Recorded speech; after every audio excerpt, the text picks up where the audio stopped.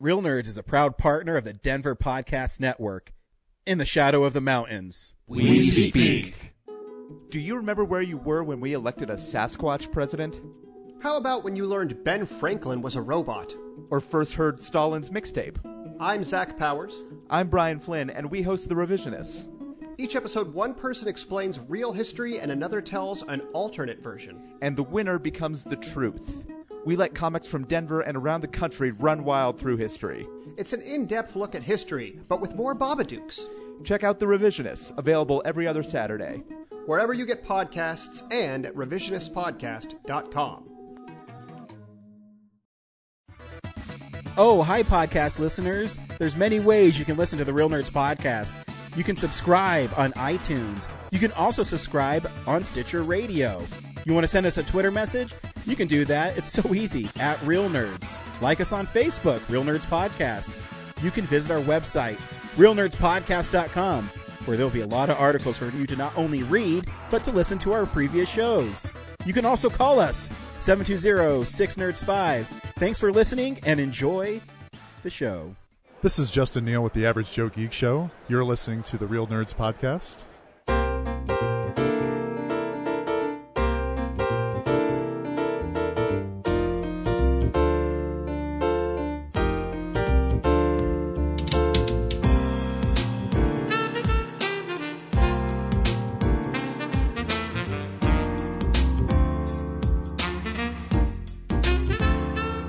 Welcome to Real Nerds Podcast, unofficially the official podcast of Denver Pop Culture Con 2020 and beyond. Mm-hmm.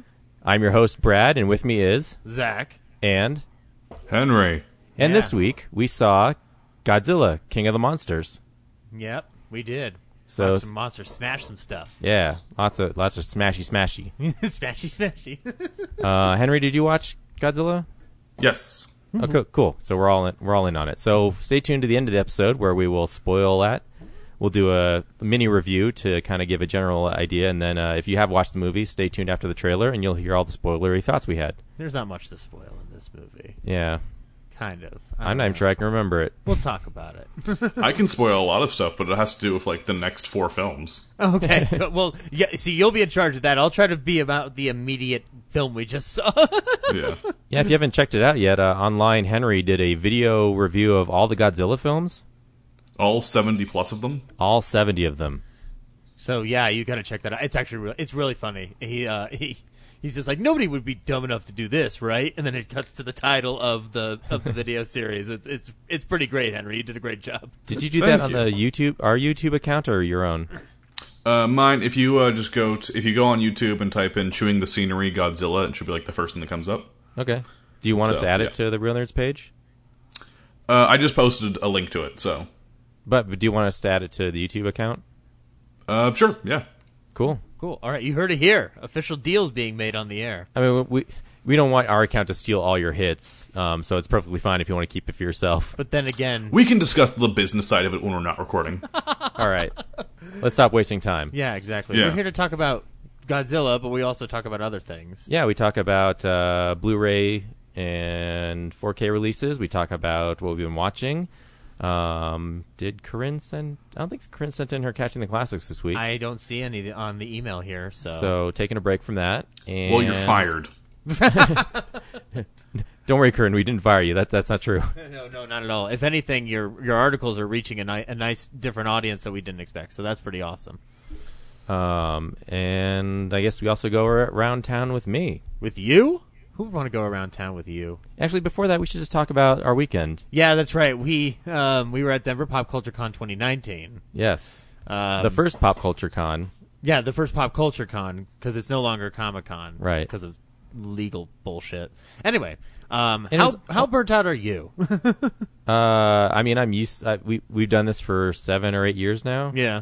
I mean, I'd say it was the busiest we've ever been, like, interacting with people. Mm-hmm. Oh, absolutely. Because the last day, we did, like, 15 interviews. Yeah. And that's not usually something that happens on Sunday. No. It's usually Saturday. Yeah. We usually would, like, last year we interacted with a lot of people, but not everybody wanted to do an interview, so. Yeah. And we sold a bunch of the merch. Mm-hmm. Only had 9 glasses out of 48 left. Yep. Couple T-shirts. Yeah. And, So, selling the wares was good, and I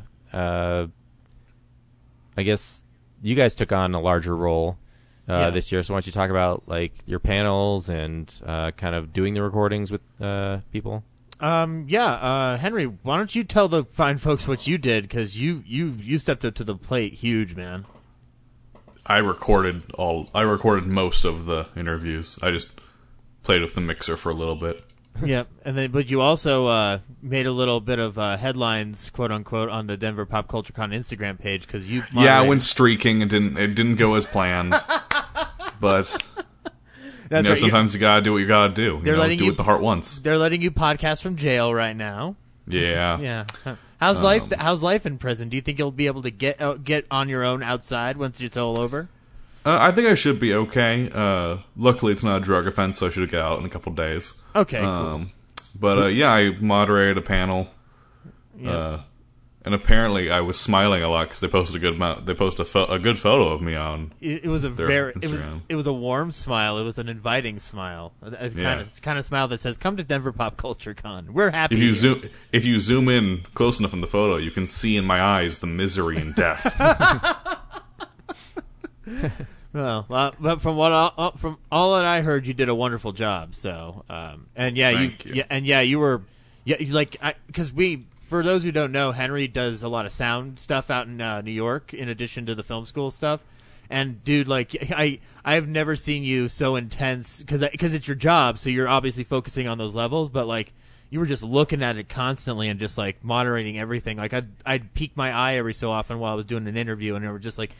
So much concentration was just like balled up in that corner. Most of them didn't require that much. I kind of went overboard with some of them. There were a couple where the interviewee would turn away from the mic every 4 words. Yeah. And then turn back to the mic every 3 words. Yeah. So I was constantly going up and down, up and down, up and down for that one. So yeah. No, I had a problem with that on a couple of the interviews on the last day. One of the guys kept kind of moving his head around because he was looking outside at the other cosplayers and stuff, and I was like, yeah, okay, it's just let's adjust this as much as we can, but yeah, no, it was awesome. So you did all that, and then Ryan moderated some panels. He had some fun with that on Saturday, and he did his interviews as usual, and he got a sweet new Georges Jonti sketch of Spider-Man. Opening up to reveal his suit like he's Superman. And on that note, we did another interview with Georges, along with the many other interviews we did this year at the Pop Culture Con, so you can look for those very soon. I guess that leaves me. I ended up filming a panel for a friend, Jenny Kirstad, who ended up returning the favor and taking photos of our panel during the time where we were recording. So I ended up doing that, and then Sunday, Ryan asked if I would do the Wolf and the Crows panel for Game of Thrones, which I was a little hesitant to do since I hadn't seen the show and have made jokes about it from time to time because I haven't watched it, and it's a defense mechanism of mine. But I went ahead and did it, and they were actually not our booth neighbors, but they were in our booth vicinity neighborhood, I guess. Part of the Real Heroes Pavilion. Yeah, part of the Real Heroes Pavilion. And so just so I made sure I had somebody familiar in the crowd, I asked Brad to come along and take photos of it. And they were the sweetest guys in the world, and they ran the panel. I asked them 2 lead-in questions, and then I jumped right to the Q&A. I couldn't understand almost anything they were saying, but they had that Scottish accent, so I think me and the rest of the crowd were just mesmerized by their accent and just happy that they were fun dudes. Perhaps I don't know. I could hear them clearly because I didn't understand most of their stories. I understood all of them. I mean, one of the guys actually had an interesting story about being on the set of Dracula Untold, because they were talking about stunts that they had done and if there would have been any injuries, and none of them had any issues on Game of Thrones, but one of them had an incident on Dracula Untold, and I was just like, that nice. It's cool to hear that kind of tidbit for that film. Other people in my life have encouraged me to watch that show, and I think this was the final kick in the pants where I'm like, I have no excuse. I need to watch this show now. now that it's over. Yeah, well, I mean, that kind of helps. That kind of helps because then now I can just sit down and binge it and not wait week to week. But now I can kind of.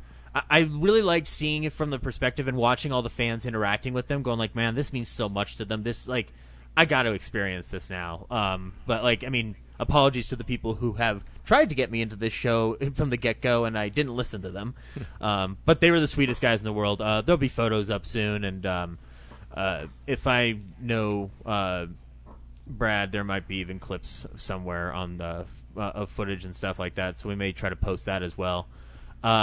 And then, I mean, outside of that, I ran into a lot of old friends there, and we ended up getting out at the end of the day at like 9 p.m. Because we were waiting for the cart to help us move our equipment. So I felt bad because like I left a little early so I could be with my family for my last night. No, dude, and then like 2 hours later, after I had like gotten home and I decompressed and like was about to like my family was about to like go out to dinner. I get a text from Brad being like almost there, and I was like, "Oh my god!" Yeah, I fell asleep in the marshalling yard. Yeah, them calling me woke me up. Yeah, and then I sat in the right near the booth, and then I was watching him deconstruct it. And as I did, I was listening to 50s and 60s music, and I was just like, "This all seems very interesting and weird to me right now with the music tuned in." At one point, I saw two gals who were waiting for their booth to get cleaned up, take lightsaber containers from the lightsaber booth and have a sword fight with them. So yeah, a lot of things you don't know happen after the con is over. That's when the party really begins. Yeah. That's when the orgy starts. Sam Jones was still wandering around while we were waiting for our cart, and so. And you didn't interview him? What's wrong with you? What do I ask him? Hey, have any cocaine? Remember you were in that movie Ted, right? Just say, hey, talk about Flash Gordon. Be like $20 for one word. Yeah. Also, yeah, we did our live show, and thank you to everyone who attended. We had a lot of people there, which was nice. Yeah, no, I mean, it was a nice crowd. Wonderful. And people every year it gets bigger, so. Yeah. What's it? One day we're going to be in the big stage. Well, actually, last year we were, like last year we were in a bigger room. Mm-hmm. But yeah, the main stage, that's our goal, is to get that Captain Colorado stage or whatever. We need to be in the same position that Critical Role is in. Yeah. I have no idea what Critical Role is, but everybody was there apparently. Yeah, we need upper game guys. Yeah. That's not to dismiss Critical Role. I just have no idea what they do. I just found out about them this year, so. Right on. Cool. Apparently they're really popular. It's like the biggest podcast. What? The biggest podcast? We're the biggest podcast. Shh, don't tell Ryan that. He won't like that. But yeah, no. Yeah, and I got to just do some cosplay scavenger hunt, which I think might be fun to expand next year. Yeah. Thanks again to everyone for buying the merch. Really appreciate it. Like, it makes the without you, it's almost not worthwhile to have a booth there. Yeah. So thanks for showing up and supporting it. Yeah. And thanks to Brian Cummings for bringing us a couple people too to interview. So yeah. Yeah. No, he.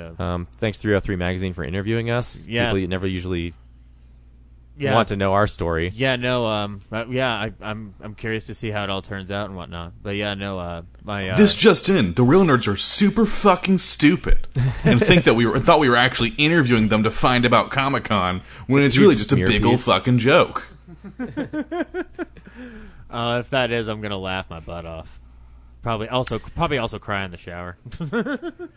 And that's it. Yep, that's all we did this weekend. None of the nerds had any other major event happen to them this weekend. I think there was one thing that happened. Brad, you got a vasectomy. Yeah. Yeah. It's done. Congratulations, Brad. No, were you applauding? Henry's calling in from New York, and all I hear on the phone is like a distant...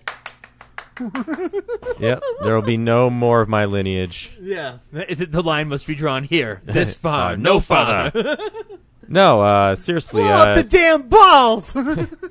Seriously, James and Brooks welcomed a baby daughter named Leona Lucille Hart. Aww. So use that to look up her social security number. Yeah. Thankfully, she looks like her mom.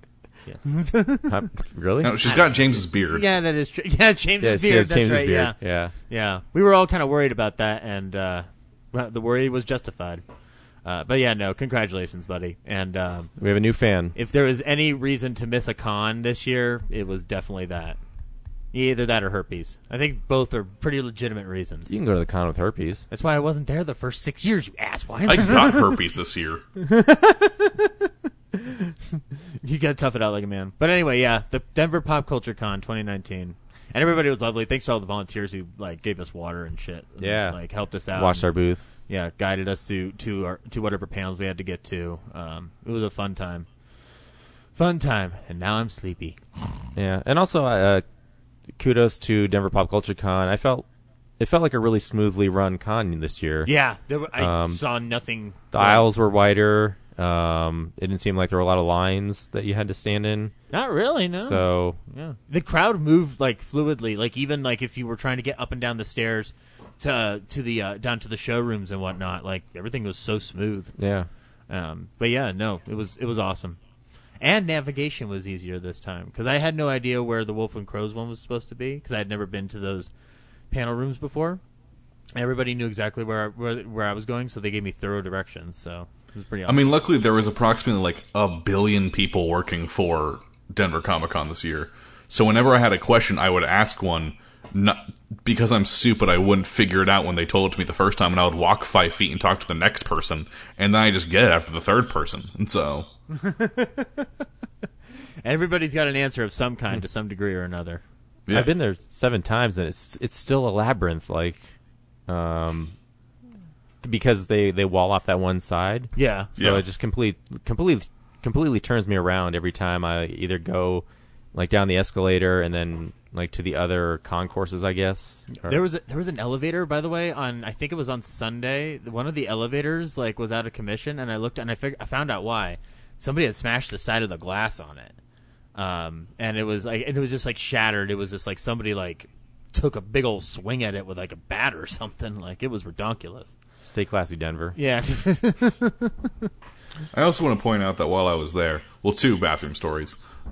First of all, whenever I went to the bathroom, there would just be tiny liquor bottles everywhere, just all over the bathroom. Oh yeah, so that's fun. Didn't you know that's the place where you go and party, man? Is the Pop Culture Con? Yeah, you And get trashed. and then, secondly, a fun thing I didn't tell you guys when I was there, I took a shit next to Zachary Levi this weekend, which was fun. Whoa, tell us this story. Yeah, I went to the bathroom, and as I was walking into the for people that did not go to the con, our booth was right next to like the Celebrity Summit area. Right. So I went to the bathroom. I went to the bathroom there, and as I was walking towards it, there were these like 30 something. Probably that's an exaggeration. It's probably like 15 girls like around the bathroom, being like, "Oh my god, he just went in! He just went in!" And I was like, "Fucking!" I get it. I'm an attractive guy, but let's calm down. And so I walk into the bathroom, and there's like 3 guards just in the bathroom, like just at the sinks waiting. And I was like, "This was weird." The bathroom was pretty empty, and so I went and I do my business. And then I get up and I go to wash my hands, and Zachary Levi's just standing right there. I washed my hands next to Zachary Levi, and I didn't interact with him because I felt like, hey, the shitter isn't the best place to interact with a celebrity. So I'll let you got go my on shit your on way. your hands. But yeah, this weekend I got to get up close and personal with Zachary Levi's asshole. Really up close and personal? Well, I mean, we were close. So. He didn't mention the part where he went over the stall and went, Zachary Levi, I've got tons of questions for you. Come to booth 102. Henry Jars with the Real Nerds Podcast. Is it true that your asshole smells like roses? Single ply or dual ply? You Charmin or Scott? Do you yell Shazam when you pee? Ooh. That would be if he did that now in order to promote, like he's doing deep promotion now. You know, like it's he's gone method with it. Yeah, I don't think I had a celebrity experience like that at the con. Sam Jones waved to us in the morning, but that was about it. Oh, I embarrassed myself in front of Cooper Andrews. Oh yeah, that's right. So Ryan moderated Cooper Andrews from Shazam. He moderated his panel, and you were trying to tell him how much you admired him in the movie. And then what happened? Yeah, Cooper Andrews asked Ryan to take a photo with him, and I happened to be there with my camera, so I took the photo. And then I tried to, talk to him, and I just figured I'd break the ice by saying, I really enjoyed your delivery of the line. Maybe we might have to eat a real turkey, but it didn't come out like that. Didn't come out smooth. Just imagine how much worse it did when I actually talked to him. Yeah. And I gave up and looked at Ryan like I I've blown it. And then Ryan recuperated the conversation for me, and I finished it. And then he admitted that and the light bulb scene in Shazam, both those lines are improvised. Oh, nice. So they're all his own. Lovely. Yeah. That's a wonderful thing, man. And then, so... Yeah. Now I'm embarrassed because I stutter too much. Welcome to every single minute of my life. Yeah, I guess it could be worse. I could be Zach. Yeah, see? There you go. Daily. It's so easy to find a Silver Linings Playbook in theaters never again. But anyway, thanks again. yeah, thanks for coming to the Denver Pop Culture Con. Now let's get on with this regular show that we do every damn week. Yeah, let's see what I'm doing around town.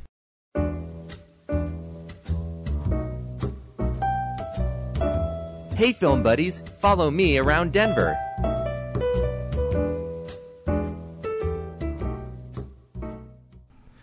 This week at the drive-in, they're changing it up.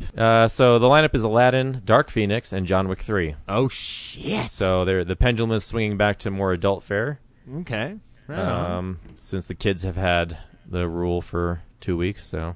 Well, to be fair, kids and adults had the rule when Endgame was there, because anybody can watch Endgame. Go see Endgame. It's a little violent for the little ones. I mean, excuse me. But that's your discretion. Yeah, exactly. Not everybody is perfect at parenting. Some Some are cool parents. I don't think I'd take someone under 5 to Endgame. Oh, I don't know. I think they can handle it just fine. They'll probably sleep. It's that long. I don't know, kids. James, your homework is to bring your new daughter to Endgame and see That's how right. that goes. You know what, James? Put your money where your mouth is. You want it to beat Avatar? We got to do everything we can. So get Brooks out of the hospital and take her right to the theater to watch Endgame again with the kid. Yep. She's not required. She's not required. Just take Leona and just see what happens. Yeah, So. exactly. And pay a child's ticket because babies usually get in free, but you've got to commit to this in order to make it financially successful. Go see Endgame in theaters. Bring your now. newborn and try to ruin the movie for everybody. There's an Alamo for all. I'm sure that she can be a part of. And then the movie will finish up, and then baby Leona will turn to James and go like, "Daddy, that wasn't that great." Not this week, but also was just announced Mystery Science Theater 3000 Live is going back on the road. Woohoo! More riffs. So go to the website, check out what date your city is going to have. Yeah. Ours is not till 2020, but they're doing No Retreat, No Surrender at the Buell Theater. Oh God! For one of them, I almost ruined the board. I would have walked out of. You don't. Anyway, Zach almost unplugged it. The singer is too close to me. Yeah. So No Retreat, No Surrender, a Van Damme movie? Quotation mark. He's air in quotes. it at the beginning and at the end. Yeah, I think right. He's not the star. Yeah, I'm correct, right? He's in the beginning and the end, right? Yeah. Okay, yeah, and he's a henchman. And then the middle of it is about a guy who wants to fight, but other people don't want him to fight, and then he fights anyway, or something. I think that's the plot. Yeah, he has a dojo. He wants to keep the dojo. He's got to fight people. And yeah, and then he doesn't surrender. This is one of his guys Nor going, like, you retreats. know how I feel about fighting. So that's pretty cool. I'm looking forward to that. Yeah. So sweet, right on. Yeah. Yeah. Can't think of anything else really on the local front. Got plenty of nice restaurants and stuff like that. That's about it. Cool. Yeah. So let's bring up some movie news. It's real news.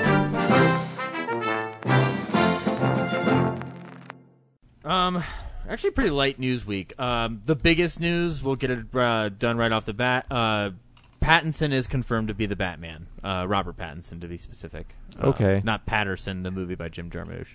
Pattinson. Or Paddington the bear. Yeah, no, well, he was the third choice behind Nicholas Hoult, so he came close. Yeah, no, Pattinson's going to be the Batman. I stated my position last week, I believe, but I'm down with this idea, especially after seeing Good Time and High Life. I think he'll do a fine job. And it's ultimately going to depend on what kind of story Matt Reeves is telling. Because my opinion is that the last two Batmans we've had are fine. It's just that it depends on the story they're given. But yeah, so sorry, Nicholas Hoult. You'll have to continue being Beast in the X-Men movies until they reboot it. Jordan Peele's Candyman reboot, which he's producing, I don't know if it's a reboot or something, because I guess Tony Todd's going to be in it. And nothing's like... I don't know. Like I don't know how this is all supposed to work and stuff, but I mean, I don't know if he's going to be a producer like Bruce Campbell was. Oh no, he'll appear in it, yeah. But they're not saying what he's going to do. So, yeah. I mean, I like Tony Todd in those movies, so I would love him to be a part of it. I wonder if they necessarily need him to be the Candyman in this film, or like some kind of version of the Candyman. So. We'll see. Jordan Peele's a genius, as I've said before many times, and I think he'll do just fine with this reboot. We had a death this week. Pet Sematary 2019 had a wonderful cat named Leo the cat, playing the role of the cat. He passed away this week. It's a terrible shame. He had really, just... He scared the shit out of people in that. I don't know. It's hard to do a eulogy for a cat.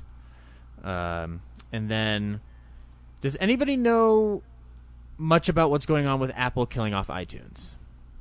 I meant to read it, but I didn't. Apparently, they're switching the system, or they're getting rid of the library system entirely, and then they're gonna basically separate out into new apps the different like formats of media. So like there'll be one for movies, one for music only, and one for television or something like that. So it's basically kind of what the iPhone does to a degree, where everything's kind of separated out. So it's not just the iTunes library where you have access to your movies, your like internet radio, your music, and your audiobooks and stuff like that. They're going to basically separate everything out. I don't get that, but they make a lot of money, so I'm just going to assume that they know what they're doing. Chris Evans wants to do a buddy movie with Chris Hemsworth, and I'd be down to do that. I just want to know what you'd do. I mean, like, they've both got really nice comedic chops. Like, Chris Evans doesn't get to stretch it that much, but he was really hilarious in the Scott Pilgrim vs. the World film. And I actually think he's funny in What's Your Number. I'm not a fan. And people forget that he started as a comedian, and not as an action star. Yeah, not another teen movie. Like, I like the Fantastic Four movies just fine. Like, they're fun movies, and he's funny in them. It's dated humor, but whatever. So, yeah, and Chris Hemsworth, obviously, very funny in the Ghostbusters reboot. I haven't seen the Vacation reboot, but I've heard he's one of the funnier parts. So I don't remember him in the Vacation reboot. What? I forgot that he was in that. Yeah, is he? Yeah, he is. Oh, yeah, I remember. Yeah, okay. Yeah, so... but they're buddies in the Avengers, so they've already done the buddy movie. But they don't always have a bunch of screen time together. They have those isolated moments where they're doing the back-to-back fighting and whatnot. Like, I know, I'm joking. Shut up. Do any of you know about Magic the Gathering? I have no idea what the fuck Magic the Gathering is. I know it's a card game. That's all I know. Any of you guys have any knowledge about it? I know it's a card game. Very little. Fantasy stuff. Apparently the Russo brothers are working on an animated series of Magic the Gathering, so I'm assuming there's enough content to make an animated series out of Magic the Gathering. I mean, yeah, it's like there's definitely a lore to Magic the Gathering in terms of like all the different, like, because we have enough cards, it becomes a huge thing. And then also a couple years ago, it was kind of molded also into Dungeons and Dragons, and so right. There's a lot you could work with there. Cool. I mean, I don't know. I'm kind of slowly getting tired of the Russo brothers. Oh, really? So, why? Well, I mean, it's becoming clearer and clearer that from everything that they're not great. There's a lot of conflicting stuff between them and everyone else at Marvel. And from my interpretation of it, it very much seems like Endgame and Infinity War was directed by a studio, and I felt this way about Civil War as well when it came out, and I think I said it on the podcast then. There's no style to any of their films in the MCU, maybe besides Winter Soldier. Those feel the most like it's like machine-made blockbusters, and that's fine. They're still fun, but there's no style to them. And when you look at, and if you watch any of the Russo brothers films, they're pretty awful, and so I just think, like, they're getting a lot of credit right now, and they did make, like, this basically the biggest film ever made, but I think that's less because of them and more because of the studio. What other films have I they mean, done? well, here's the thing. I'm not attached to Magic the Gathering at all, so I don't give a shit. But I am attached to the film that they're making that's going to come out next year. And it was like my favorite book of all last year. And I'm really worried because it sounds like everything's not coming together well. Huh. Well, we'll see what happens with that. Yeah, we'll see. I've only seen their television work, which I think has been great, and I like the Marvel films. I know they've done. I can't believe you haven't seen You, Me, and Dupree. Oh, they did that? Yeah. Oh my. I don't remember hating the movie, but I don't rewatch it, so maybe that's a testament to that idea. But I think that was one of the first Seth Rogen movies I saw technically then, because he's in it, right? In that film? Oh, yeah, I believe so. I believe he's in it. Like technically, that would have been like I didn't recognize him in anything until I saw 40-Year-Old Virgin, and then Knocked Up. But yeah, no. Anyway, and then lastly, this is just news for Brad and I. Brad, we know when the Picard series is going to take place. Guess what? It's going to take place after Star Trek: The Next Generation and Star Trek: Nemesis. Oh. It's almost like they did the exact thing I knew they were fucking going to do. That's not a surprise at all. No. They gave the exact year, like 2399, 23 years after we last saw him. And yeah, I don't know. We'll talk about it in what we've been watching, but I literally have 6 more episodes on season 7 before I crack into the next gen movies again. And I mean, I'm excited for whatever they're going to do. I would really like to not know any more than what we're getting right now. Like that teaser was just enough to get me excited. And so now I'm just kind of like, don't want to know anything. Don't want to even know the plot line. I want to go into it blank. Cause once it comes out, that's when I'm going to cave into CBS All Access's demands. Cause I didn't even give in for Twilight Zone. So why did someone have to put an exact date to it? I don't know. It's because it's Star Trek and we like our facts. We like our dates. Or they like their dates. I don't know. I don't care. You know what? I don't know how the Stardate system works. I just know that it's not the exact year. It's just like their log accounts. I'm just make the show and then let the nerds figure it out. That's how the fandom grew. Is the original series, they extrapolated all these things, and like the writers didn't keep track of those things. They just wrote episodes. It was the fans who like notated everything and like made the details. And are you sure about that? Maybe we can go to Ron Moore's house and he can tell us some exact specifics, and then he'll tell us to get off his lawn. I'm pretty sure. Pretty sure I'm right. No, I mean, I'm sure you're absolutely right. I mean, like, again, like, once the thing comes out, then that's when people start tagging on everything and kind of creating the culture. Like, that's how Star Trek still exists, is that 3 seasons, like, was all they had, and they built a fan base around that. Yeah, like the starships, you know, the logistics of how the ship, you know, what rooms connect to what rooms on the show, there was never a full Enterprise. It was just sets. Yeah. So it was the fans who said, like, okay, well, if this, based on this story, they go from here to here, that must align like this. Mm-hmm. And, like, there's plenty of inconsistencies that don't match up. So yeah. But, again, like... Galaxy Quest is an entire deconstruction of that. Oh, God. We're going to be doing Film Explosion 99 soon. I'm going to have to rewatch Galaxy Quest. I haven't seen it in so fucking long. But anyway, that's news. Cool. Let's see what Blu-ray and 4K releases are coming out. DVD releases and Blu-rays. Well, you're getting Batman movies in 4K, but not the way you want them, like in terms of the cover. Batman, Batman Returns, Batman Forever, and Batman and Puke. Batman and Robin. Wow, shots fired. I don't like that movie, but I will say hot take. I do rewatch. Zach doesn't like Batman and Robin. Sometimes I will rewatch it with the Riff Tracks commentary, but you can get those on 4K. But the covers are kind of lame. Best Buy has a steelbook set of all 4 with like just the Gotham City skyline with a bat signal projected. Mm-hmm. So that's meh. But I think I'm just gonna print out my own. Yeah, there you go. Based on the original cooler artwork. Yeah, there you go. Do that and put the 4K logo on it. Then take a photo of it, snap Warner Brothers Entertainment on the tag, and then just be like, "Fuck you." And then you can get Toy Stories 1, 2, and 3 in 4K. Those will also be available on Steelbook as well, and those Steelbooks look pretty freaking nice. I guess they're already sold out. Oh, well, then never mind. You can't get them. They're gone, guys. They're fucking gone. Arrow Video's putting out the Andromeda Strain, 1971 film. You can check that out. Flicker Alley is putting out the Conrad Veidt movie from 1928, The Man Who Laughs, then remastered in 4K. Check that out. That's the look of Conrad Veidt in that film is what inspired the look of the Joker. So if you want to go back into history, you can do that. You can get The Natural in 4K, a Robert Redford movie that I think is okay. It's fine. A movie that I thought was just fine also, The Man Who Killed Don Quixote, will finally be available on Blu-ray. So you can check that out if you want to see what took 30-something years to get made, what that looks like.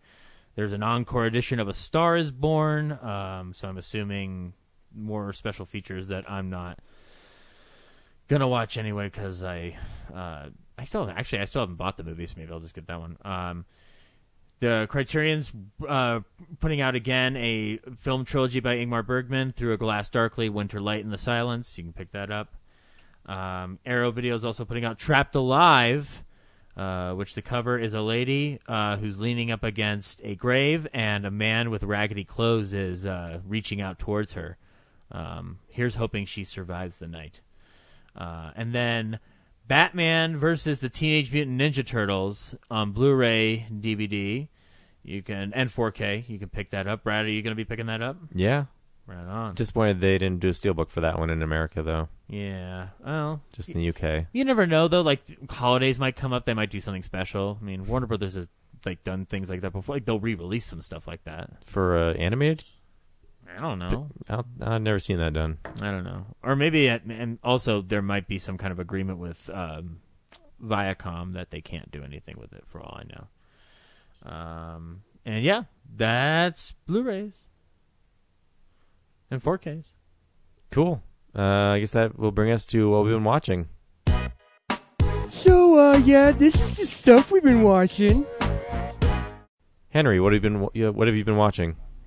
Not a lot. I didn't have a lot of time. I mean, if you look at my Letterboxd account, it's there's a stark gap, starting and ending with Denver Comic Con. Yeah, you too. Yeah.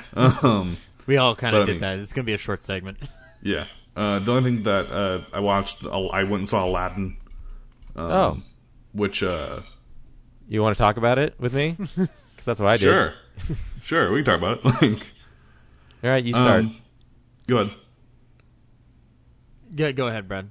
No, I said you start. Oh, okay. I mean, they changed a good. Well, they didn't change a lot, but they did change some stuff definitely. And I will say I like most of the changes. I thought it's a bold move to make the entire second act of this film Hitch 2. But I gotta applaud it. I love myself a little Hitch. So, and then, but that's, I mean, other than that, I watched See You Yesterday, which is a Netflix original film. I think it's made by like an NYU student, which I thought was pretty interesting. Also interesting is that it's garbage. So, yeah, I mean, there's some interesting elements in it, but it's a sci-fi film about, these two high school students who invent a time machine. They live in Brooklyn. These two high school students invent a time machine to go back in time and prevent a cop from shooting an unarmed black kid, one of their siblings. There's some interesting elements to it that I thought were like, or I was watching, I thought like, hey, that's kind of creative. But then I was like, it's written pretty horribly. There's no real redeeming qualities in any of the characters, and yeah, I wouldn't recommend it. But if you want to see it, it's on Netflix. And then finally I watched Always Be My Maybe, which is the new rom-com from Netflix, starring Randall Park and Ali Wong.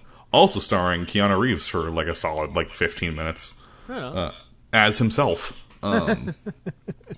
It's cute. It's a good rom-com. If you like rom-coms, then check it out. It made me kind of fall in love with Randall Park, which I was not expecting to do. And so, don't stalk him. So yeah. And then, what do you think of Aladdin? Yeah. Okay. What So did you think of Aladdin? Is what he asked. it was exactly pretty much what I expected. Like, it's a live action version of the animated movie. Mm-hmm. I did, again, much like Beauty and the Beast, the new original song doesn't feel like it matches the... Yeah, it feels very much like it was written this year and not in the 90s. Exactly, yeah. And it feels like, Frozen, the song from Frozen, can we duplicate that one more time? Yeah.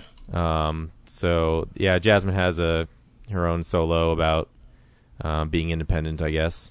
The lyrics are a little on the nose. Yeah. It's a Disney film. Sometimes they're on the nose. Yeah. It just feels like it's there to, like, we need to make something about this movie different from, but everything else hits the same story beats. What else? I think Will Smith is totally fine. I think Will Smith is carrying the entire film. Yeah. What else? I don't know if you felt the same way, but I was really not a fan of the set design and the costuming. It felt very cheap and very obviously a set to me. Well, I saw it at the drive-in, so visually I Yeah. couldn't see a lot of the detail. Yeah. So I saw the Alamo, and it was very. I don't know if my sister said similar things, like where she said, like, my sister, who's younger than me, said it felt very much like a Disney Channel original movie, which is never a good sign. And so yeah, I can see that. It felt like a lot of the scenes were a real set, but everything was extended digitally. Yeah. So it still felt small. Yeah. And I guess Chasing the Lamp. Actually, I'd forgotten the story up until I watched it. And so once I got close to the end, I started to remember how Jafar gets defeated. So that was fun to kind of refigure that out. Yeah. So the ending was kind of a surprise. So that was fun. Yeah. And then, I don't remember the in the biggest animated benefit this film has is the original not being memorable. Yeah. I don't remember in the original. Did the genie have was he interested in like one of Jasmine's maidens? No, the Nassim Petarad character is completely original and was not in the original film at all. Okay. So. Yeah, and then her dad felt like he was constantly dying. Yeah, like he also wasn't a big goof like in the original film, which I liked. Yeah. So that was an odd choice. I actually convinced because I saw it with my mom and my brother, who's like 10. And when we left the theater, my mom was like, "Who's the guy who played the father?" And I was like, "Oh, that's what's his name, Mark Strong."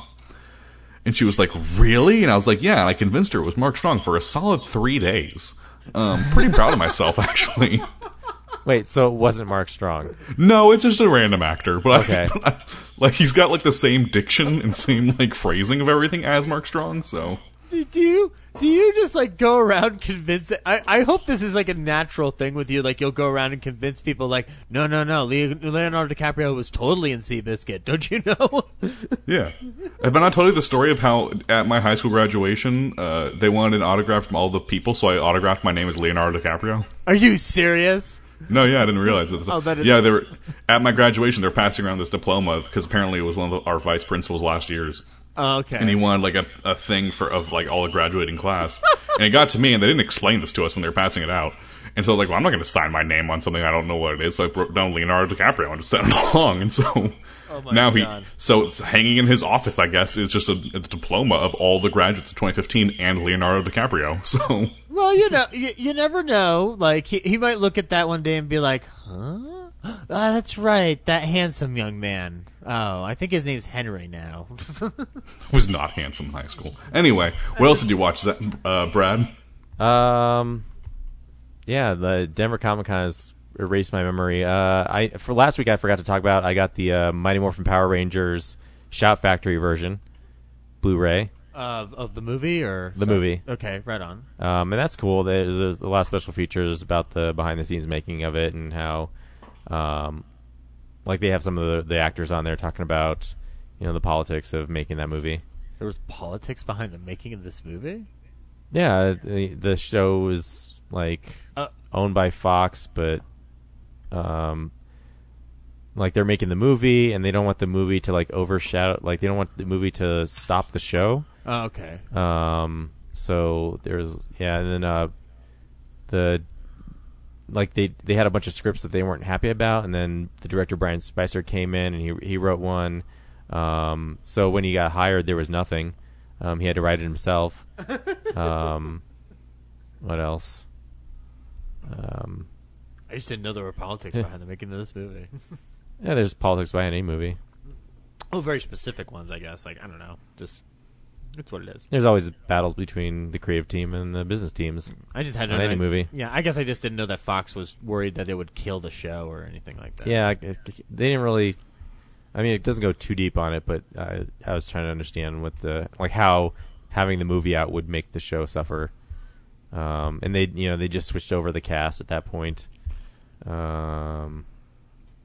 Yeah, so it's. I mean, compared to every other release, which I imagine was just the movie, not remastered, this is pretty awesome.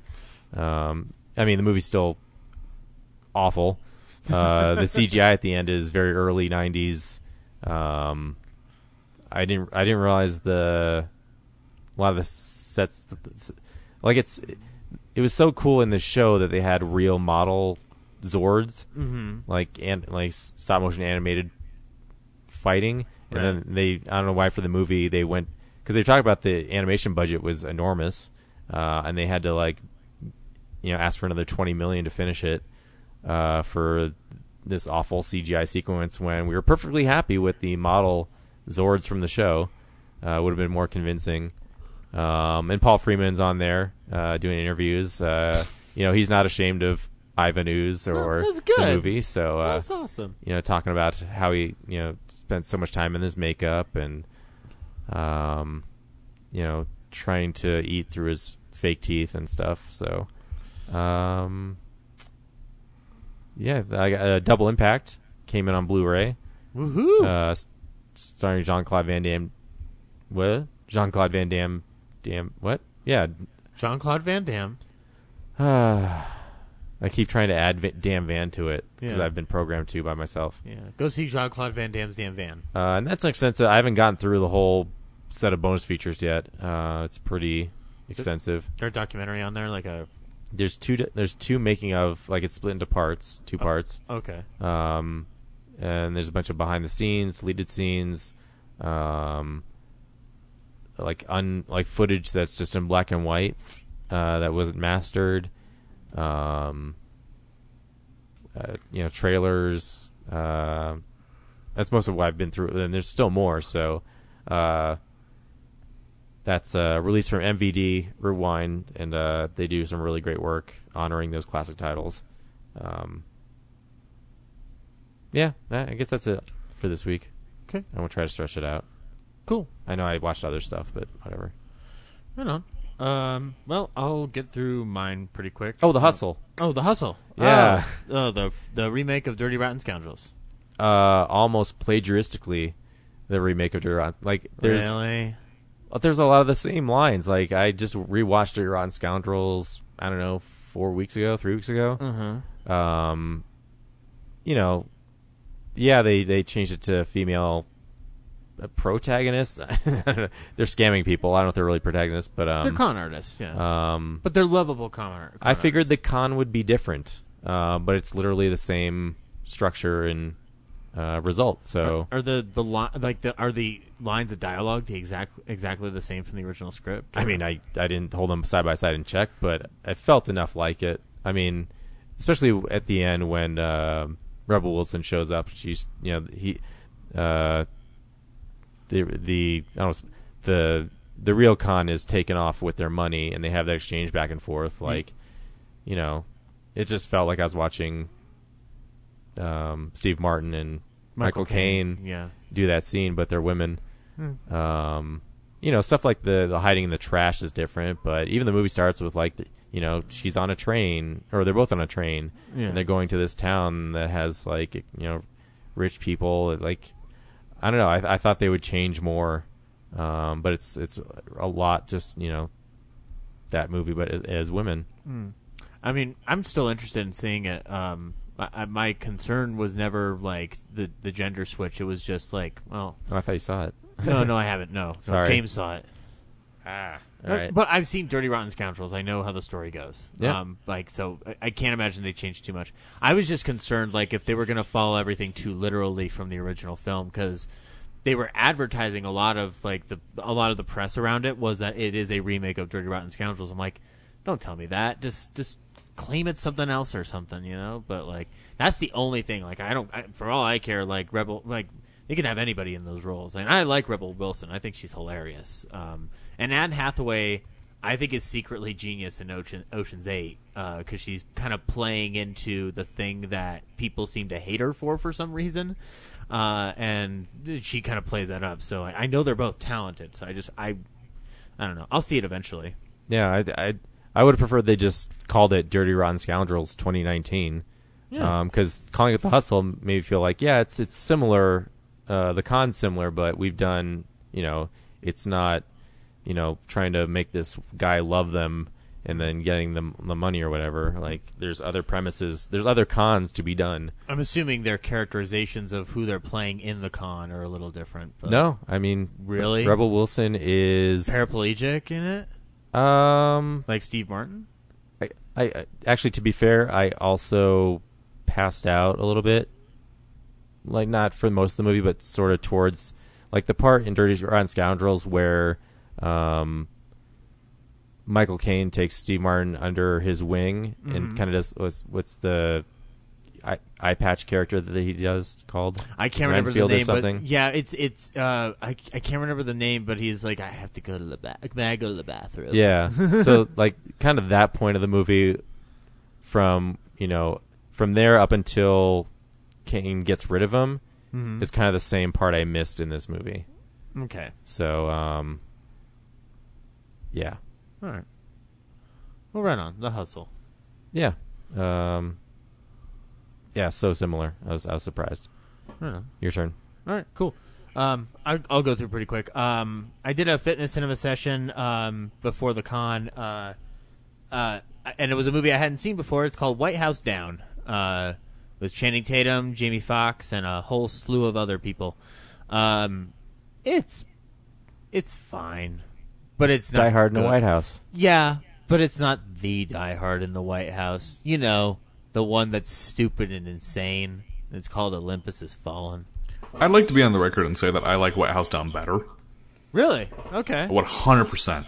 Why? Because these two characters have chemistry and can actually have charisma and pull a movie, whereas Gerard Butler is a brick with a face. I'm not opposed to your opinion on that. I liked Channing Tatum and Jamie Foxx in the movie. I think they work well off of each other. Is this the one where they drive a Cadillac across the CGI White House lawn? Yes. Okay. Yes, they do. For those who don't know, it has a rocket launcher in it, right? Yes. Yeah. Yes, it does. He loses the rocket launcher, and Channing Tatum asks appropriately, "How do you lose the rocket launcher?" I mean, it's. I think what I like about Olympus Has Fallen more than White House Down is just kind of like how it seems like it moves efficiently. So this movie's 2 hours and 10 minutes. White House Down is, and I kind of felt like it was lagging at certain points, and it wasn't really keeping my attention. And James Woods' bad guy is kind of like just as generic as the one in Olympus Has Fallen, so there wasn't like anything above it for me. I love the scene where Channing Tatum shoots him down with like a big old like machine gun, and there's certain action scenes that are interesting, and I actually like the way that not Woods' character but the villains are very like, they're almost like ahead of their time. It's like a bunch of alt-right nutbags like seizing the White House. I'm like, oh, that's very premonition, or what I can't remember the word. Anyway, it's ahead of its time in that respect. But the whole movie kind of what was that, Henry? Oh, my chair squeaked. Oh, sorry. But no, I mean it's fine. Like, I'd rewatch it. Like, it's honestly the most fun Roland Emmerich movie I've seen in a while. And that's because I didn't really like didn't really care for Resurgence, and he did another movie about the Stonewall incident that's not good. So yeah, I mean, I don't know. Like it's actually the Roland Emmerich movie I like watching as opposed to like I don't really care for Independence Day and stuff like that, but I like Day After Tomorrow. And I've kidded about the Godzilla remake, but I actually think like it's fun to watch from a silly perspective. So, you're wrong. No, it's fine. It's fine. You know, just sit back and laugh. Just sit back and laugh at the ridiculousness. They should have called it something else other than Godzilla then. Oh, I know it's not a Godzilla movie. I understand that, but as a T-Rex is in the city movie. You know how dumb that movie is to the point where I just start laughing my ass off? Is like he was so angry at Siskel and Ebert that he named a fat mayor Roger Ebert, and that mayor loves to eat. Oh, doesn't he love it? But yeah, I mean, White House Down, it's fine. It's fine. It's fine. It's not Olympus Has Fallen for me, but it's better than London Has Fallen, if that's any help. And other than that, it's in TNG. I am now officially 6 episodes away from finishing season 7. A lot of great memories to go down.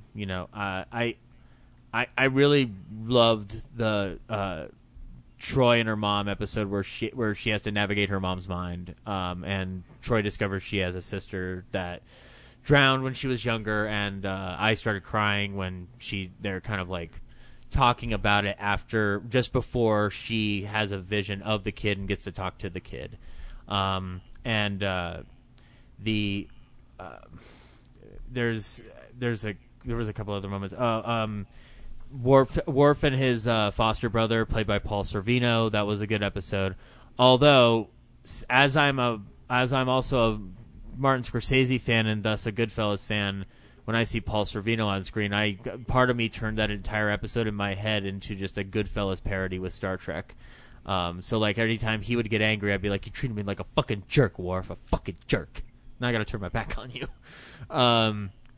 So yeah, and then I had forgotten about Lower Deck, the episode where it's centered around some of the like lower class officers, and one of the guys from 10 Forward who just served some drinks, and one of them who I'd complain. So like there's an episode in season 5 or 6, I think, where Wesley and his flight group are being investigated for a stunt they pulled near Onova.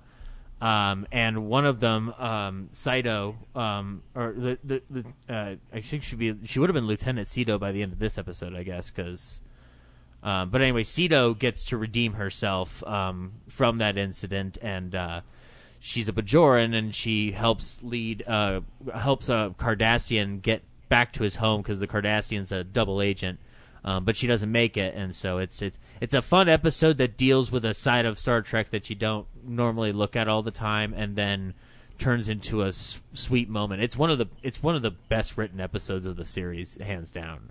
It's cool to see like the main characters kind of as background characters. Yeah, and that sequence with the poker tables where it's cross cutting between the two games is brilliant editing. I love it. Yeah, and then Picard. Like, he was hard on her, but he generally feels regret over his decision to send her on that mission. Yeah, and and he even says he even says to her in the meeting, he's like, "I didn't really come here to grill you. I came here to make sure you were ready for this. Because if you're not ready for this, like if I can't count on you to put aside those feelings, how can I expect you to put aside your feelings about the Cardassians in order to carry out this mission to help out a Cardassian cooperative?" So it's a great episode, and I love it. As someone who doesn't watch or pay attention to Star Trek, this entire time I thought you said Kardashians, and I was like, "What the fuck is this show?" Like, so. When you watch Deep Space Nine, Kim, Chloe, and Kendall Jenner they're all there. I mean, like they're all on the space station, and Cisco has to deal with them on a weekly basis, guys. No, it's Cardassian and not Kardashian. No H. And then, actually, just before you guys got here, I finished up the Wesley episode where he goes off with the Traveler. The episode before that, though, Genesis, I've forgotten how fucking nuts that episode is. basically they all start de-evolving into prehistoric animals. Yeah. So Troy turns into a frog lady, and the way she looks, I was just like the shape of water in space. Riker's an ape. Yeah, and Barclay turns into a fly. And I it's all thought it was a Barclay's spider. And it's all Barclay's fault, by the way, because he got that fucking flu. Yeah. Worf turns into like a Klingon beast. Which I don't think he has eyes. I can't really see in the lighting and whatnot, but I don't think he has eyes, so it's like really creepy. Gates McFadden apparently directed the episode. And I think actually, like, out of any Star Trek I've ever seen ever, this is one of those ones where it's this one, like, it's not. I don't think it's a great episode per se, but that scene where Barclay pushes up against the glass looking like a human fly, that gave me a genuine jump scare rewatching it. So that was a fun job. It's not scary, chill me to my core, but that was a good so yeah. I think she got her start in makeup.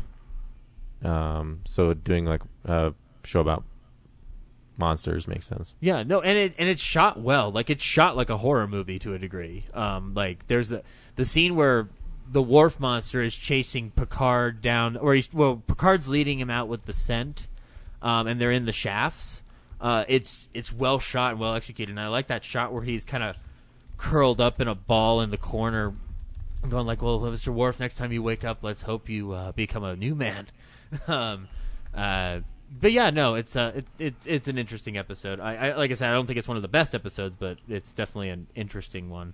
Oh no, she's director of choreography on the puppet movement for Labyrinth. That's right. That's what I'm thinking of. Really? Right on.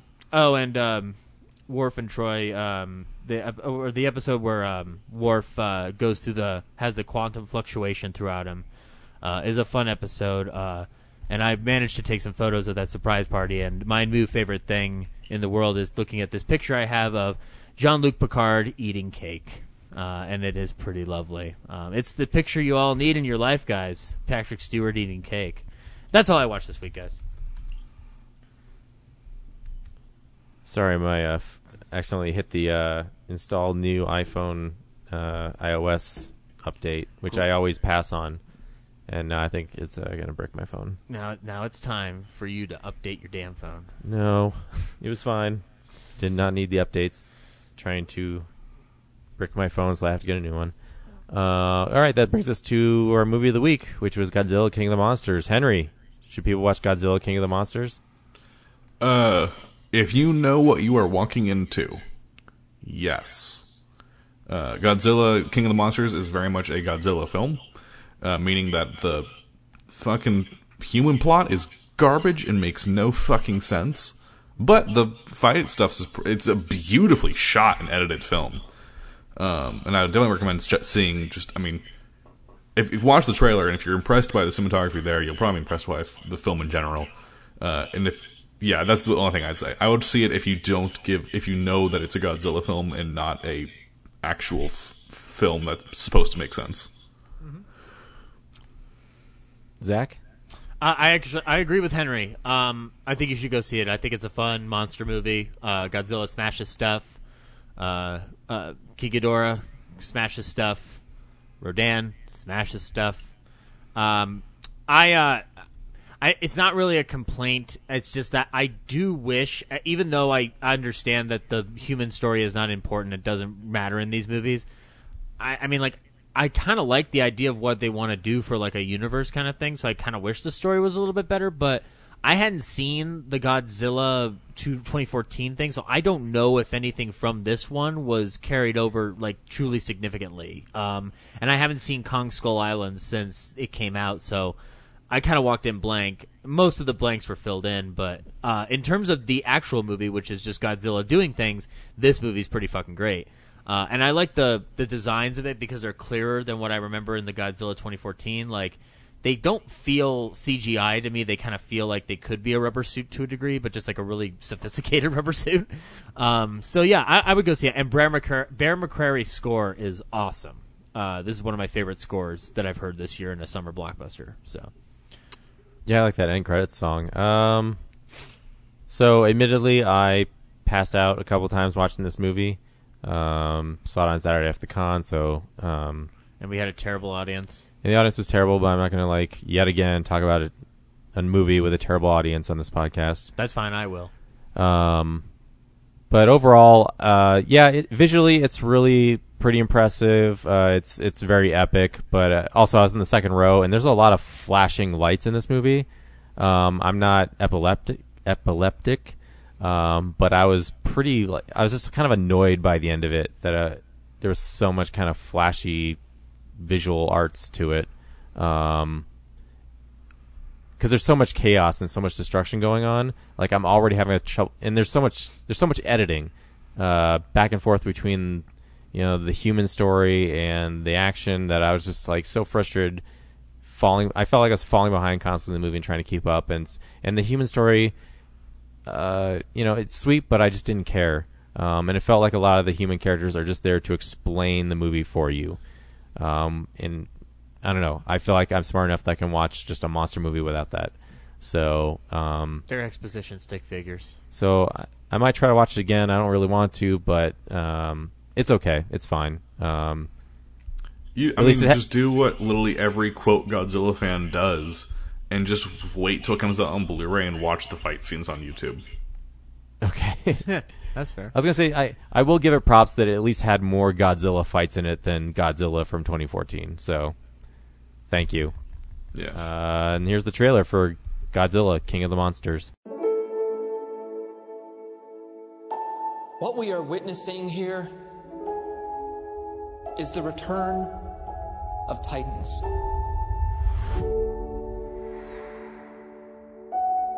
How many of these things are there? 17 and counting. That's messed up.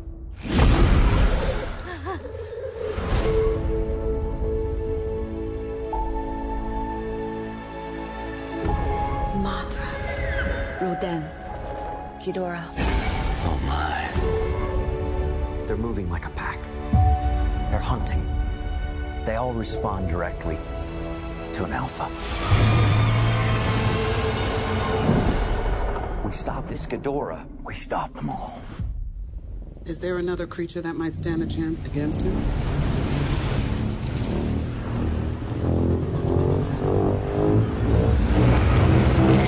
My God, Zilla.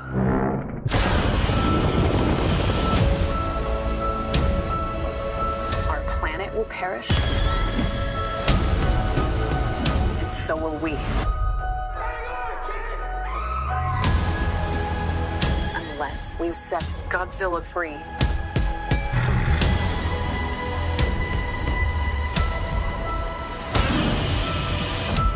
Oh, yeah, sure. Let's bring him in for a beer. No, this time we join the fight. Run.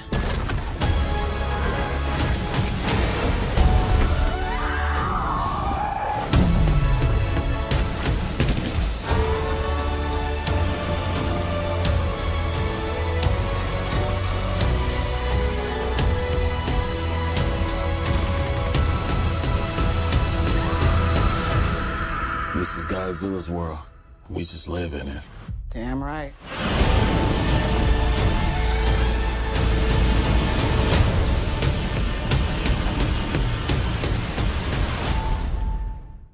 Do we even need to do a plot synopsis on this one? I don't think it matters, does it? Can I try? Yeah, sure, go ahead. Because I missed a lot of it, so let me see if I figured it out. You get one shot, and if you don't, I shut you off. Okay, so Vera Farmiga and Kyle Chandler, they split up because they have different philosophies on how to deal with monsters, and Millie Bobby Brown is caught in between that, and there's a terrorist organization led by Charles Dance who has a philosophy on how to deal with the monsters, and he recruits Vera Farmiga to help him because she's figured out how to control them with the alpha signal. And then the United States government wants to control that signal too. So it's really kind of a power struggle between them, and they're just kind of caught between the power struggle of Godzilla and Ghidorah and King Ghidorah. Yeah. Ghidorah. Yeah. And all the other monsters just want to have a leader, so they just follow whichever one kills the other. and eventually all that strife brings Vera Farmiga and Kyle Chandler kind of back together so that their daughter doesn't become totally traumatized by the experience.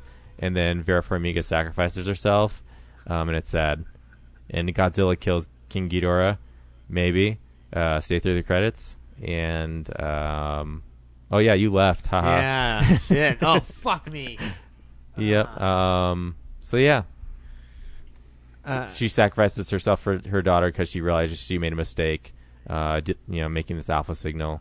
Everyone should just trust Godzilla to be the king of the monsters. And it's super cool when Godzilla, you can power him up with a nuke, and he will become super powerful and just annihilate everything. Wow, that was actually really good at describing the plot of this film. Did I get it? Yeah. So, and you kind of slept at certain parts, so that kind of gives you a hint at how subpar the human story is, and why it isn't important. I mean, like, again, I mean, it's a dumb wish, but I kind of wish that the story would have been fun with the humans, so that way it's not an entire loss. But, when I rewatch the old Godzilla films, like, I give two shits about what the heck they're talking about. I'm like, that you could riff track all those for all I care, and then just show me the fight scenes too. So, but yeah, no, I mean, Henry, like, so yeah, Henry's our Godzilla expert now. So I haven't watched another older Godzilla movie in a while. Like, the only one I really go back to is the original one, and I think that's mainly just because I don't know why it's just a point of entry for me, but... And the original Godzilla film is different from literally every other Godzilla film. Yeah. Like, when 2014 Godzilla came out, I told people, it's the same thing. That, like, everyone's complaint about the film is what the original Godzilla film is. Yeah. Godzilla only appears in, like, 5 minutes of the original Godzilla film. Right. So that's what I was going to say. So, like, that's why I remember liking Godzilla 2014 is because, like, it kind of follows in line with that original film, which is the one that I go back to the most. This one, though, seems to fall in line a lot more with the sequels and, like, the kind of, like, the wacky directions that they've gone in the series history. Yeah, I mean, there's a ton. I mean, I give the director a lot of credit because there is a ton of references to, like, the other universes and that kind of thing. I mean, they refer to King Ghidorah as Monster Zero throughout the film. That is like that's a direct reference to Invasion of the Astro Monsters. They reference the oxygen bomb a lot in the film, obviously, and that's how they originally destroy Godzilla in the original film. Right. Yeah, I'm trying to remember where was I going with this. But I mean, like, I like there's a lot to like about this film if you're a Godzilla fan, is basically what I'm saying. Right. And it's definitely, like, I'm interested in seeing where, I mean, there's been now three films in the Legendary universe, 2 if you don't include Kong, which I kind of don't. But with that, they've already invented, like, 4 monsters, which I'm not really a huge fan of, like, because there was Muto in the 2014 film, and they introduced 3 new monsters in this film. And there's just a lot of monsters, and I feel like, let's not invent some, let's go to the ones that exist. Like, and so, like, we'll get into it, like, when we start talking about, like, where the franchise is going. Because, I mean, the after credit scene, spoilers, I guess, the after credit scene is, what's his name? Evil dude who Vera Farmiga works for. Charles Dance. Yeah. He finds, like, one of the heads of, King Ghidorah.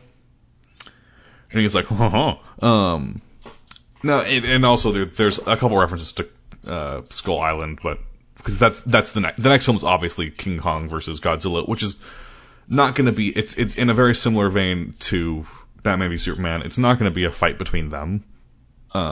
I was gonna say, like, I can't imagine King Kong standing up to Godzilla when he can shoot lasers out of his mouth. Yeah, well, it's also every time historically that King Kong and Godzilla have fought, King Kong gets destroyed, like, almost immediately. Like, he has no powers. He's just a giant monkey.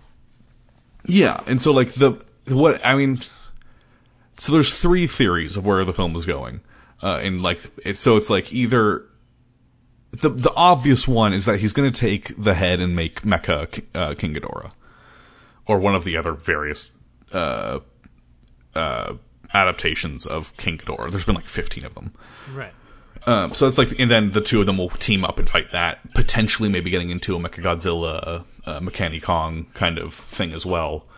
So that's one theory. Another theory that I read about, which is probably the one I feel like the least is going to happen. A lot of people were like, "Oh, it could be like this one character. I think the name was Bukuan or something like that." But whatever that monster is a deleted scene from Godzilla Final Wars, and it's a monster that was later in a video game, but was originally only in a deleted scene of one of the films. I feel like they're probably not going to do that. And then a theory that I have is that they might. I mean, and this is like a long shot, because I feel like they probably won't do this. This is basically like almost like the Thanos of this universe. But they could introduce Destroya into it as well, who is a monster who, because like in the original lore of it is that Godzilla was born out of a nuclear bomb, and then we defeated Godzilla with an oxygen destroyer type bomb. And then Destroya is the monster that was born out of that. And so they could very much go down that path as well, but I feel like they're probably not going to, because that's kind of like an end game. That's kind of like a much later villain. Mm-hmm. I think it's most likely going to be, obviously, Mechagodzilla and Mecha Ghidorah, because that's also like kind of the obvious way to go, because that's the only other major Godzilla monster that they've not touched yet. And also, I mean, it's also, I mean, every time Mechagodzilla comes up, it's garbage, but that's regardless of the point. If you really look into the history of the series, because the entire series was created by Ishiro Honda, who wanted to make a very serious kind of film, like a humanist film, but involving kind of like the destruction of war and how that happens, and then he just ended up being typecast as the Godzilla director for the rest of his life. And like I think his last film was Terror of Mechagodzilla. And whenever Mechagodzilla comes up, it's just a bad time. And so, I'm hoping they don't go that way. If they do, I'm hoping they approach it more from a Terror of Mechagodzilla 2 way, where that film was all about the pilot of Mechagodzilla. And kind of like, almost like the Starfleet of people who, like, they basically form like a new military, people who operate Mechagodzilla type of stuff. And if they go down that option, that could be cool, but that's kind of my best case scenario. Yeah, I mean, that's basically what I'm predicting is where we're going to go. That being said, this film did not do very well at the box office. So it's very possible that we'll do Godzilla vs. King Kong and then be done. So. Yeah, that's entirely possible. I mean, and also, like, seems like a lot of different things are cannibalizing each other. Like, between Rocket Man and, yeah, also have Aladdin and whatnot. It's a crowded weekend. But, I mean, like, you know, we never know. Like, Godzilla vs. Kong is already confirmed to be released, so maybe that will surprise people because people have time to catch up with everything. Because, from my point of view, it's an unexpected franchise that technically still has legs to walk on for now. I don't know how sturdy they are. I just know that they're technically still walking. I thought it was cool seeing the ones that I was aware of, like Mothra and Rodan, but there was one that I'm not familiar with, and maybe I'm an idiot, Henry. There's one that looks like it's a sloth mixed with an elephant or something like that. One of the monsters? Yeah. What is in this film? In this film, yeah. They introduced like 3 new monsters that they created for this film. And so I don't know their names. But that's another theory, is that like they could just create more monsters, which I kind of don't want them to do. I kind of want them to just like, there's so many monsters. Like make a Gigan film. Yeah. Who's just like who represents all of violence. Or make a there's one that everyone likes talking about is it's the plant one.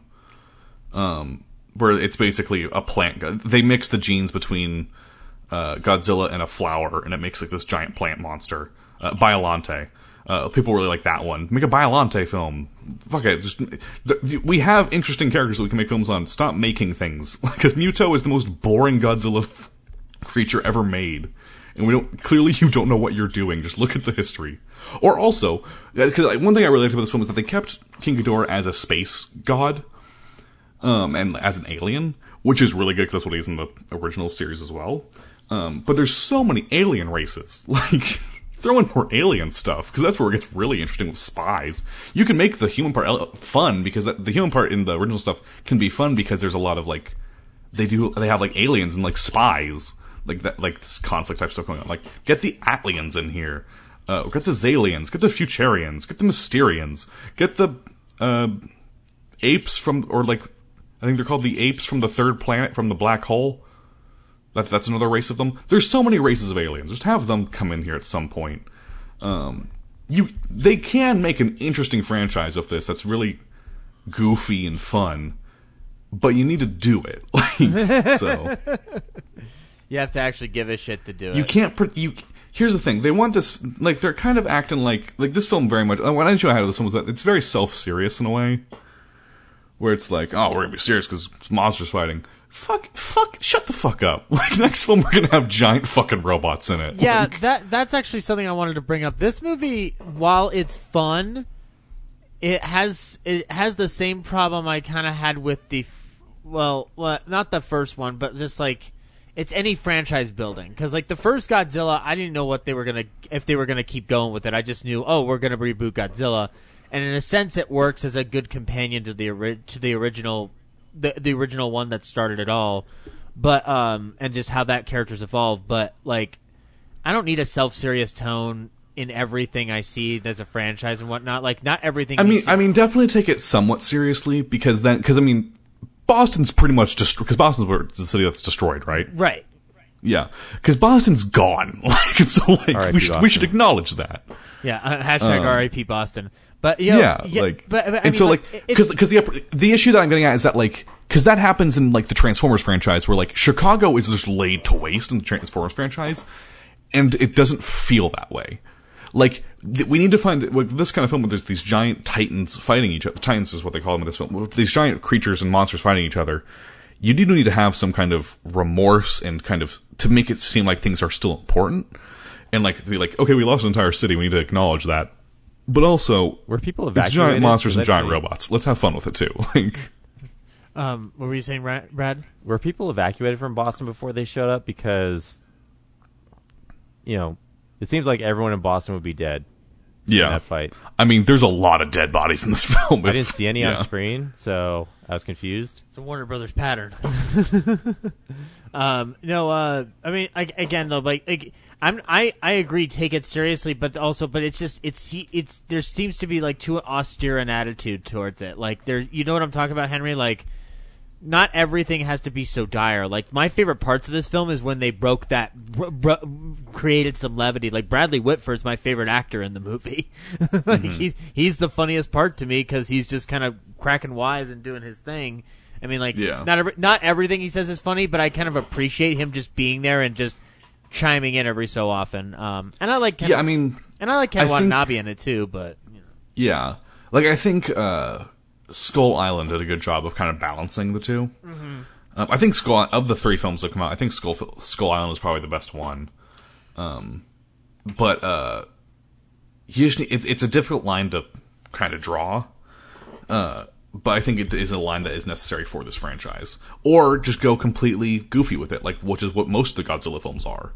Like, most of the Godzilla, I mean, people in the original King Kong versus Godzilla film, when, like, because the plot of that film, if you don't want to watch the video, the plot of that film was basically that, like, King Kong and Godzilla start fighting, King Kong is destroyed immediately, and then Japan's like, well, shit, Godzilla's here now. And so they're like, well, I guess our best bet is to have King Kong do it again.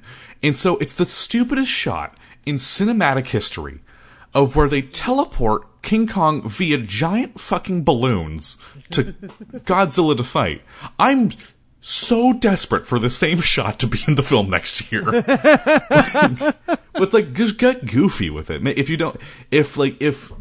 can't draw that line and you can't find, because I would much rather have it be super goofy than super serious.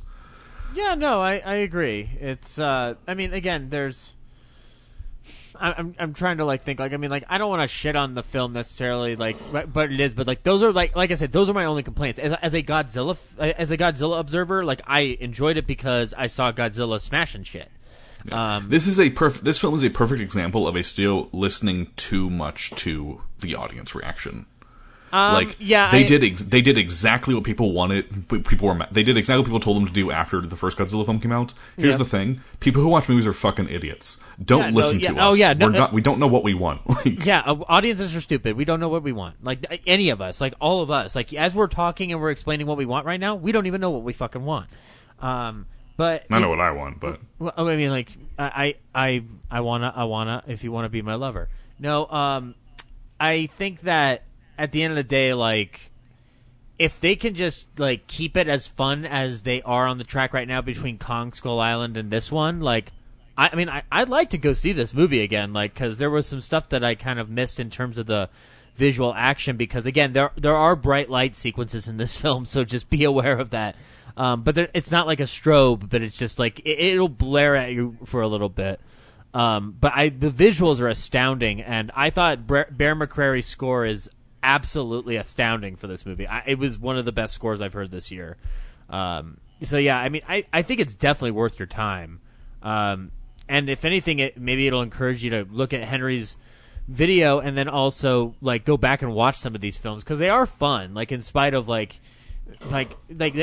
spite of like any shittiness involved in terms of a story or whatnot, like they are fun to watch. Like you like watching the battles, even though there's a handmade quality to them. So. I mean, like one thing when I was first watching through all of these films, the thing that I realized is that no one is really a fan of Godzilla. They don't, because if you're a fan, like not like in the way that like the MCU has fans or Star Trek has fans. People just watch the fights. Like people are really fans of the TV show Godzilla Island, which is the Japanese show where it's just fights. That's what you watch the stuff of. So it's just like. There's just a lot. Godzilla is the most misunderstood franchise in the entire cinematic world. Well, especially if you pick up the Criterion of the original Gojira, you learn about what he was what Honda was working towards. And I mean, I like my video does not really go into the history, especially with Ishiro Honda and kind of his development, as well as the development of Junko oh god, what's his name? Junko Funda, I think is his name. The other guy directing during the Heisei era. Or the Showa era, sorry. I'm trying to remember. But it's like Toyoshi Oda? Or no, John? No, it's not him. It's the guy who created Mechagodzilla. Let me look it up real quick. But it's just I mean, like the other thing is that like the Ishiro Honda was best friends with what's his name? Akira Kurosawa. To the point when he retired, he ended up just being his Akira Kurosawa's AD until he died, basically. Right. So, I mean, and again, I will never claim to be the fan that you are, but like I'm not like, and I'm not knowledgeable in it in the least. But like, I mean, Gojira is an important pop culture like something to examine because it does spawn off this franchise, but there is an allegory to it that was intentional and that. Is worth examining. No, yeah, and you can look and you can see that in all of like the core monsters. That's all there too. Like not Mecha. King Ghidorah represents just evil, like at its core. Right. There is never, well, besides one film, which doesn't really fucking count. But every single time that King Ghidorah is present in the film, he's the antagonist.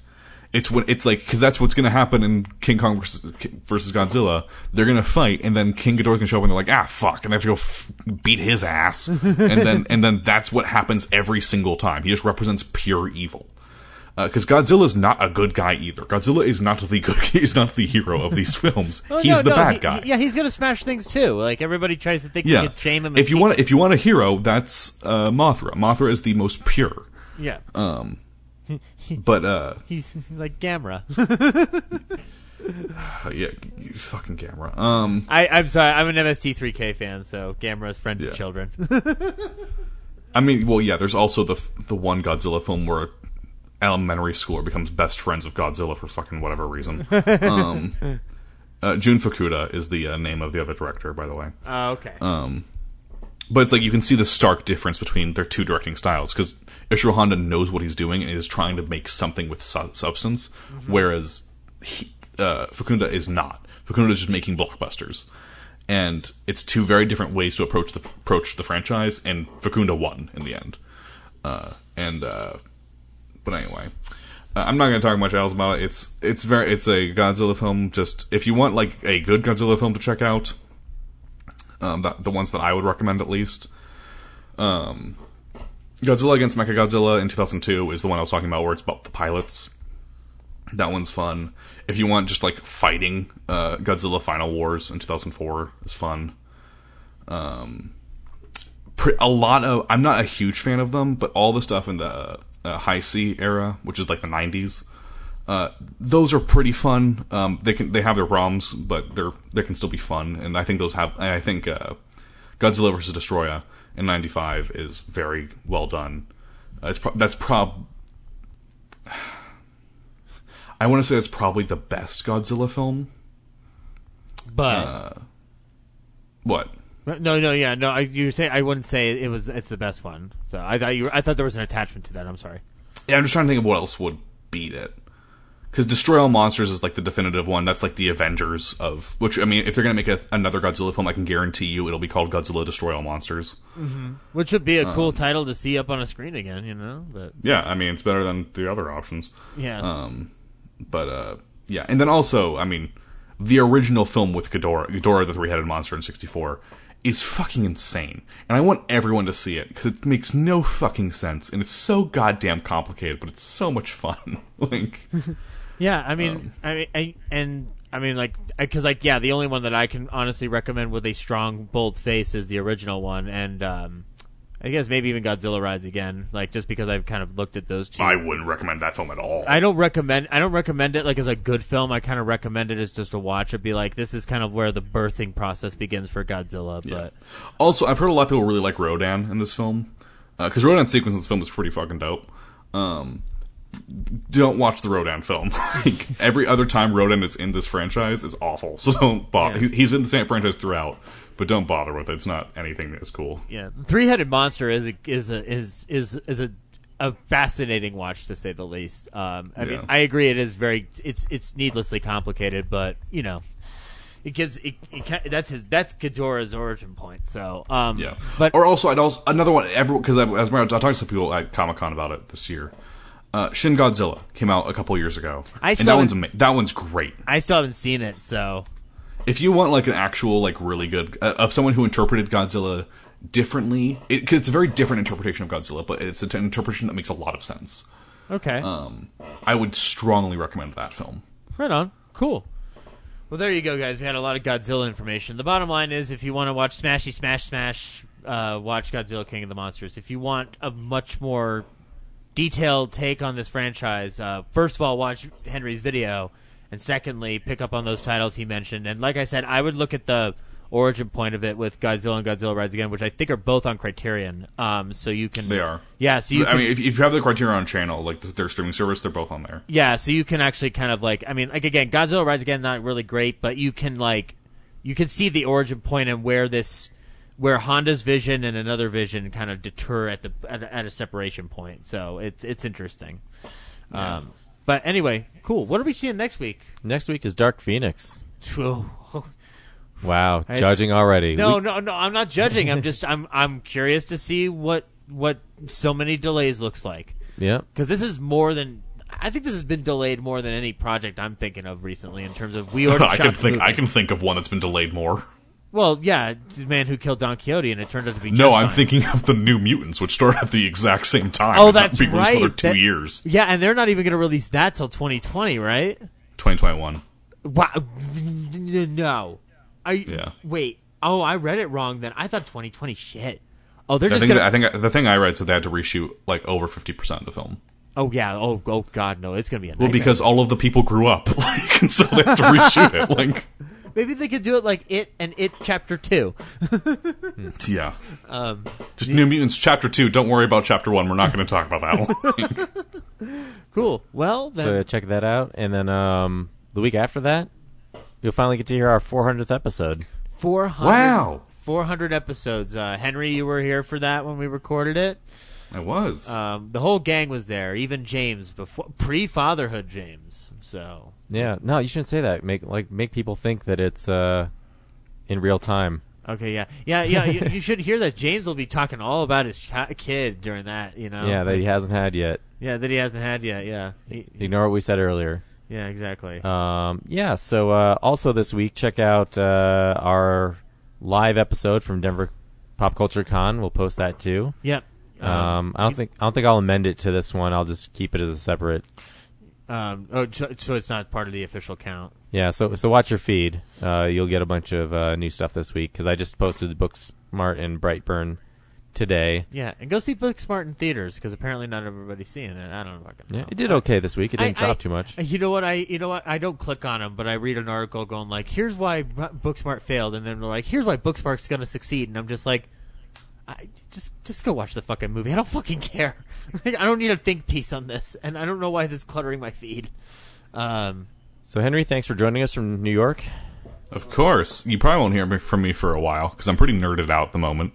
But we'll let you retire for a little bit. He's done with us for a bit. Are you gonna retire for 8 years and then come back and fight Tom Hardy in a mask? Listen, I'll be back to review Avatar 2. So never. You're coming back never. This is my retirement. But thanks for being on here to share with us your Godzilla knowledge. Of course. Yeah. No. I didn't dedicate like 140 hours of my life to nothing. So. I love it. Thank you, Henry. I appreciate it. And actually, I'm gonna check out. I'm gonna recheck out. I gotta rewatch Three-Headed Monster now because, I remember that.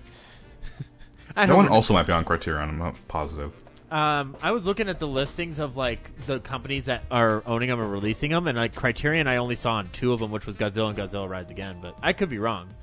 I know they own at least one more. So nice. Right I'm pretty sure they own War of the Gargantuans as well. Right on. Cool.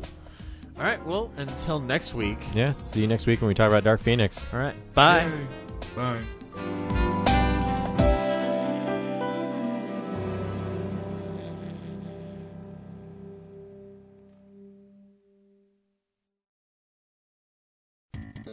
Thank you for listening to this episode of Real Nerds Podcast. Real Nerds Podcast is a production of Nebulous Visions Multimedia. Thank you to Sparks Mandrill and Plan 9 Studios for our kick-ass theme song. Also, if you're in the Denver area and you're looking for a cool place to see movies, we see them at the Alamo Drafthouse in Littleton and now also in Sloan's Lake. Thank you to Colorado Coins, Cards, and Comics for supplying us with all our comic needs, especially you, Andrew. You know who you are. And a big shout out to James's mom. I'm giving you an electronic hug that you can feel through the airwaves. Thanks for listening, and have a nice day.